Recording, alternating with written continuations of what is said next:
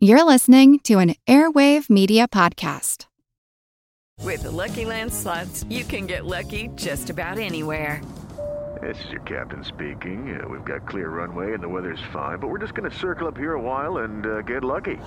No, nothing like that. It's just these cash prizes add up quick. So I suggest you sit back, keep your tray table upright, and start getting lucky. Play for free at LuckyLandSlots.com. Are you feeling lucky? No purchase necessary. Void where prohibited by law. 18 plus terms and conditions apply. See website for details. If you're considering a vacation to a science-oriented destination, we've got one that'll likely surprise you. I'm Jim Metzner, and this is The Pulse of the Planet.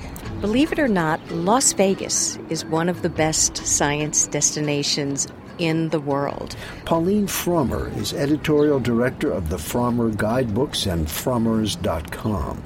So, Pauline, why Las Vegas? Because the Nevada test site where they tested the atomic bomb from the 1950s until the early 1990s is within spitting distance of Las Vegas. In fact, people used to get on the rooftops of the casinos to watch the mushroom clouds.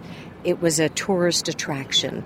And you can now visit the Nevada test site several times a month. You have to get advanced reservations, but you see the houses that they used and to blow up and see what the effects of different types of bombs would be. You see how they're using the test site now.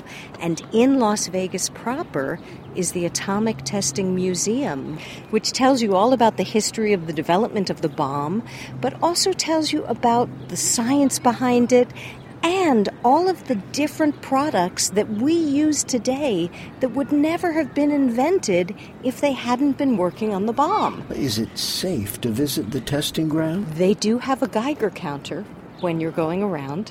That gives you pause, but it was on a safe number when I was there, and it was one of the most fascinating trips I've ever gone on. You can go to the Atomic Testing Museum easily. The site, you really have to apply in advance, but it's definitely worth it, and I think reasonably safe.